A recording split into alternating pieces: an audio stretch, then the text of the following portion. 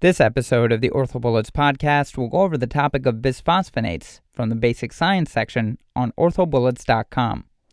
Bisphosphonates are a class of drugs that prevent bone mass loss by inhibiting osteoclast resorption. They prevent formation of osteoclast ruffled border microtubules, causing apoptosis. Inhibition of osteoclasts also interferes with normal bone healing and remodeling. There are two types of bisphosphonates, non-nitrogen containing and nitrogen containing bisphosphonates. Non-nitrogen containing bisphosphonates include drugs like telidronate, clodronate, and etidronate.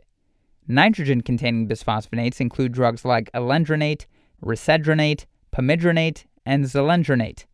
Zoledronic acid is relatively new and appealing to patients due to IV administration every 12 months.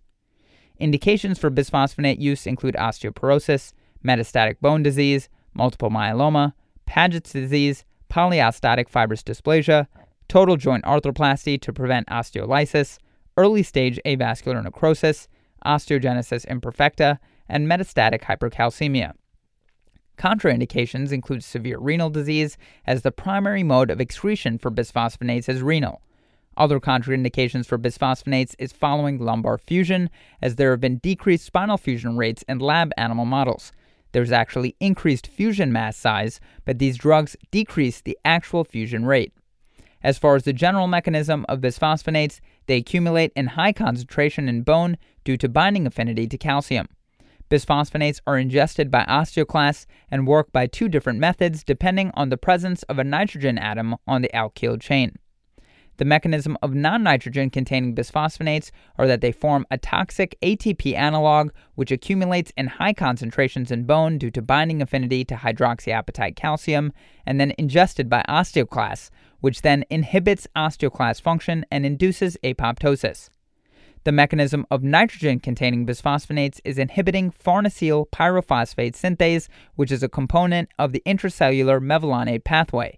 This is the same pathway responsible for cholesterol production acted on by statins. Nitrogen-containing bisphosphonates also inhibit GTPase formation.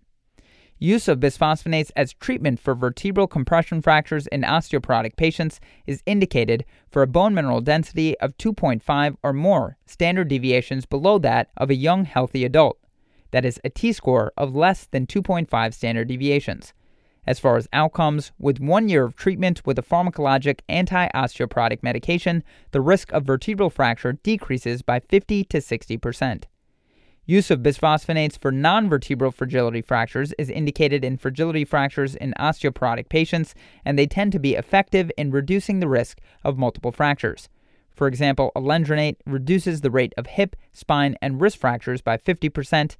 Risedronate reduces vertebral and non-vertebral fractures by 40% each over 3 years, and IV zoledronic acid reduces the rate of spine fractures by 70% and hip fractures by 40% over 3 years. In osteogenesis imperfecta patients, cyclical IV pamidronate administration reduces bone pain and fracture incidence and increases the level of ambulation and bone density. Bisphosphonate use in multiple myeloma patients has been shown to have reduced incidence of skeletal events. In patients with avascular necrosis, indications for bisphosphonate use is early pre-collapse avascular necrosis, and as far as outcomes, this is still considered investigational. However, randomized clinical trials showed that bisphosphonate treatment was more effective at preventing head collapse than placebo at 2 years. Bisphosphonate collapse was found to be 6.9% versus placebo collapse in 76%. Finally, as far as side effects and complications of bisphosphonates, adverse effects of these drugs may include esophagitis, dysphagia, gastric ulcers, osteonecrosis of the jaw, atypical subtrochanteric and femoral stress fractures, and or radiographic changes consistent with osteopetrosis. That's all for this review about bisphosphonates. Hopefully that was helpful. Look out for questions related to this topic on this weekend's question session, and hopefully this episode will have prepared you for that review. This is the OrthoBullets podcast, a daily audio review session by OrthoBullets, the free learning and collaboration community for orthopedic surgery education. If you're enjoying the podcast so far, please consider leaving us a 5-star rating and writing us a review on iTunes. It will help us spread the word and increase our discoverability tremendously. Thanks so much, and we'll see you all tomorrow.